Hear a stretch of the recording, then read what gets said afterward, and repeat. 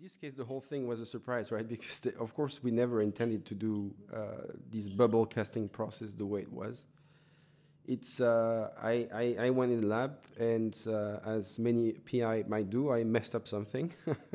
So I was trying to, essentially build some elastic air by pushing some elastomer into a tube, and I accidentally also injected a bubble. And I guess the analytic part of me was then curious to see, how does this bubble look like? Because I have this background in fluid mechanics, and everything that involves interfacial fluid mechanics is interesting to me. And we had recently worked also on the drainage of elastomer on curved surfaces, so I figured, okay, actually it looks like it. And it looks like that there is this cross-section, the top part of the cross-section of our robots is this sort of thin layer that we can probably predict using the same tools we have developed in the past for these type of flows. And then we inflated it, and it started to curl, and said, okay, that might be interesting to do something about it. And I had this wonderful student, Trevor Jones, who was starting his PhD. So I told him, why don't you think about it, and let's see where it goes. And so 4 years down the road, it led to this publication. So this project started completely accidentally. So maybe I'm curious about the instabilities. And I'm curious to ask you how you can leverage this kind of something maybe viewed as maybe not positive, and sometimes you get a void. This kind of concept, how we use instability. Can you elaborate more how you can use something maybe viewed as something maybe not positive for commonly traditionally, but you try to use it in a very interesting way? Yes. So yesterday I was actually teaching in something called squishy engineering, and I make this recurrent joke, which yesterday worked well. But I show instabilities, in mechanics, right? So, the fluttering of a wing, or the buckling of railway, or the collapse of a tank, So this is usually very negative in mechanical engineering or civil engineering, right? So because it typically means that there will be dramatic failure in the structure. So, and as a result, these instabilities, especially in mechanics, in solid mechanics, they have been mostly studied in order to try and avoid them, right? And so I asked the classroom, how can you turn something bad into something good?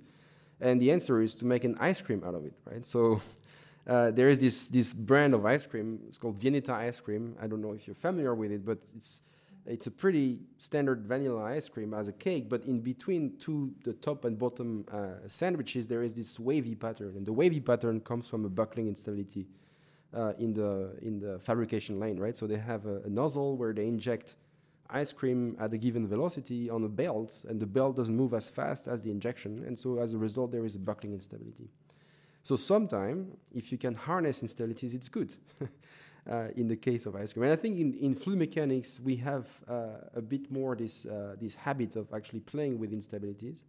So if you think of everything involving droplets, inject printing, microfluidics, all that stuff is relying on the Rayleigh plateau instability, right? So the breakup of a thread into a collection of drops. And so I think that in fluid mechanics, there is this habit of using interfacial flow and to fabricate drops, for example. But this is, in the end, a very tiny thing, a tiny part of the whole library that you have in instabilities in fluid mechanics. And so my lab is sort of exploring how we can actually tap into all these big reservoirs to fabricate interesting structures. And this leads to cool problems, because you have this sort of traditional fluid mechanics, which is usually using Newtonian fluids, right? So whether it's water or silicone oil, right? Those fluids are typically Newtonian. But now you mix this traditional fluid mechanics with actually fluids that are a bit more extreme, in that they can cool down, or they can polymerize and form like a tangible structures. And so this interplay between fluid mechanics and solid mechanics, because the outcome will be solid, I find very appealing. And on the fundamental side, you're adding one more timescale in the problem, which is the curing timescale, the cooling timescale. And so these problems are already highly nonlinear and highly complex, and so adding one more ingredient can actually lead to surprising results.